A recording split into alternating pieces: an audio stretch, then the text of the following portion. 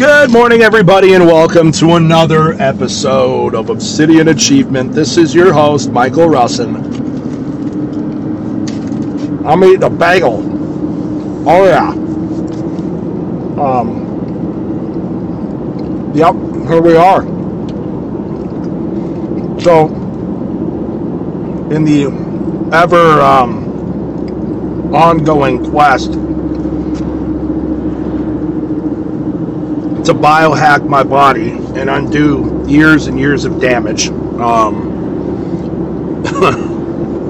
I have an appointment tonight. I can't remember the name of the place. It's in Biddeford, but it's like all natural. But so basically, like, I'm going to do the, what's that called? Telomere testing. I'm going to do a micronutrient panel. I ordered like a whole battery of tests. It cost me like $1,800, which really isn't bad when you think about it. So I'm going in tonight to get that done, just to better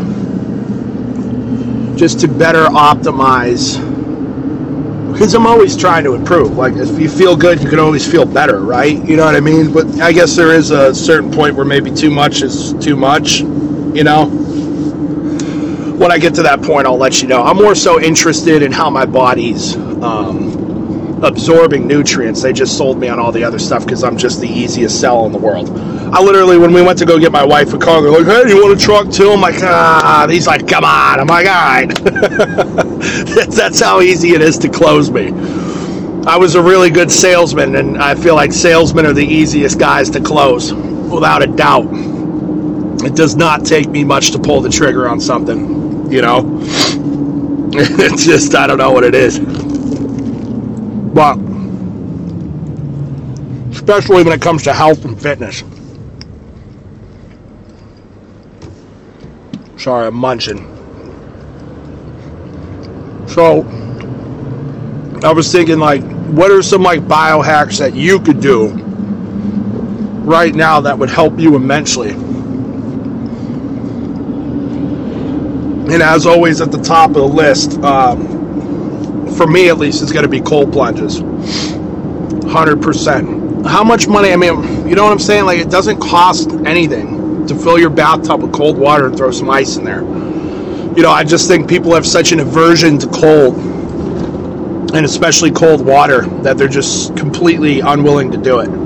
I really think that if more people started doing that, I'm telling you, just, if anything, it's just an immediate attitude adjuster when you wake up in the morning. It's the best thing in the world. It's the best thing in the world to correct your attitude, you know, and wake you up. You don't even need coffee after you do it. You know what I mean? You don't need coffee. You don't need energy drink. You don't need any of that stuff. I mean, you hit a cold plunge, you are wide awake. You're wide awake. I would say that would be number one. Number two would be adding, like, very strong antioxidants into your supplementation. If you can get injectable glutathione, which I can get that for you, that's probably the best. If you can't do that or couldn't afford a blood panel and the meds, another option is you could get what's called NAC, which is N-acetylcysteine, which helps produce, from what I understand, helps facilitate the production of glutathione naturally in your body. Very strong antioxidant properties. I would say, especially now, I think being on a good antioxidant protocol is even more important now than it's ever been, just because of all the shit and everything we eat and drink and the air and just what we touch. It's like everything's toxic. Also, as a side note for the guys, I would definitely look into ditching your underwear. Your balls aren't supposed to be smashed up against your body all day. Most of the stuff that underwear is made out of is very bad for you. It's not good to have up against your skin, much less your genitals, all day long. So if I were a guy, the only time I wear underwear, I wear compression shorts at the gym, and that's obvious, or like Muay Thai, you know what I mean? Or Jiu-Jitsu. But other than that, I'm always free-balling it. Always. Underwear's so bad for you. Like, these guys will wear these, like, think about how, seriously, I know this is going to be TMI for the ladies, but think about how your testicles, how your scrotum works, right? It regulates the temperature by contracting or, loosening, right? I don't know if those are the right words, but, they control the distance between your body and your balls to facilitate sperm production, right? Because they've got to be at a very specific temperature. Well, if you're wearing underwear like whitey tighties that literally snug your balls right up to your body all day long, how is your body able to help your balls regulate their temperature? They can't, right? So I think that there's a lot of fertility things that affect fertility now. I think I got to believe that's a big one. So, like, I've gotten Geneva pregnant 5 times now. Yeah, this is number 5. And I'm on testosterone. That's almost unheard of. 3 out of those 5 times I was on test. 4 out of the 5 times I got her pregnant, I was on testosterone. The only time I wasn't was the first one. So, let's talk about some fertility things for guys. And I think it's really simple. I think, number 1, you avoid eating garbage food that's toxic. Number 2, you avoid estrogenic foods like soybean oil, like all this soy stuff. Get rid of it. Get rid of it. If there's ingredients in it that you can't pronounce or recognize, get rid of it. I think ditching underwear is another big thing. I don't have any scientific studies that back any of this up. I'm just speaking purely from my experience as a guy who's running gear at a low level all the time, but it's still able to produce 5 pregnancies. I'm fertile. You know what I mean? Is fertile the word for guys? Fertile would be more so for the woman, right? I'm potent. Let's say that. Very potent. I think ditching underwear is another big one for sure. HCG. If you are on testosterone, it surprises me how many guys are on test but don't run HCG. Whether you're doing it over the counter or you're doing it, or not over the counter, whether you have it prescribed or whether you're ordering it out of some bathtub in India, which I wouldn't recommend that you do that, but you should be on HCG. Human something, gonadotropin something, okay? Make sure that you get on HCG. That's, from what I understand, it helps keep your balls producing testosterone naturally. Because the problem is, like, here's a big misconception. There's a big misconception that testosterone or other anabolics will shrink your genitals. They're only going to shrink your testicles, okay? Because think about it.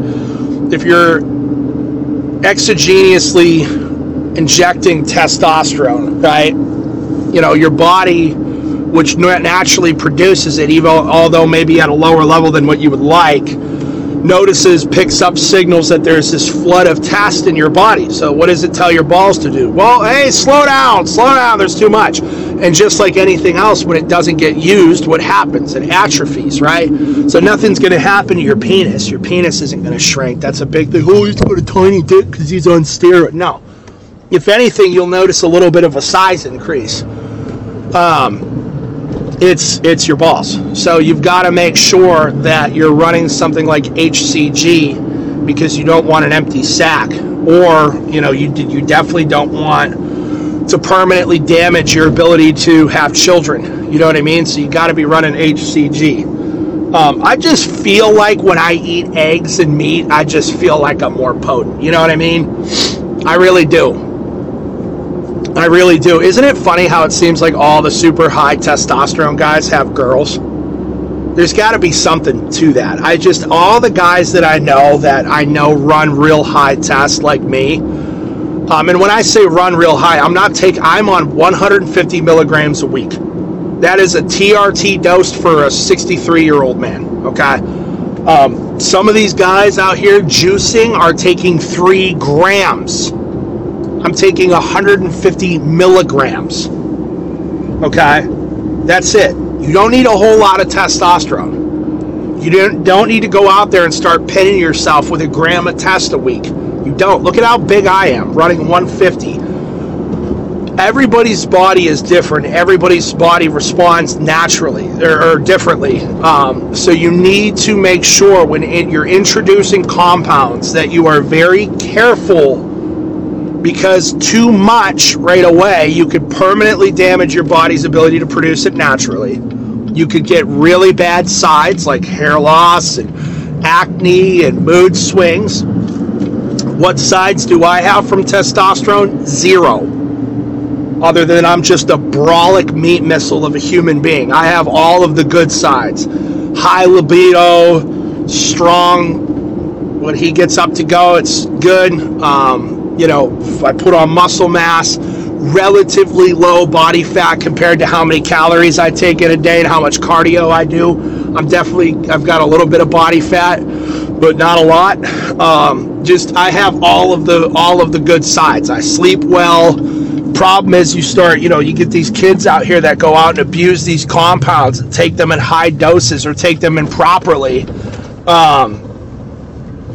can have some real negative side effects. You can have some real negative side effects. So you got to be careful. You got to be careful. All right? Okay. That's all I got for you guys today. Little tip for the boys. So, love you guys. Let's get it. Have a great day, and I'll talk to you soon.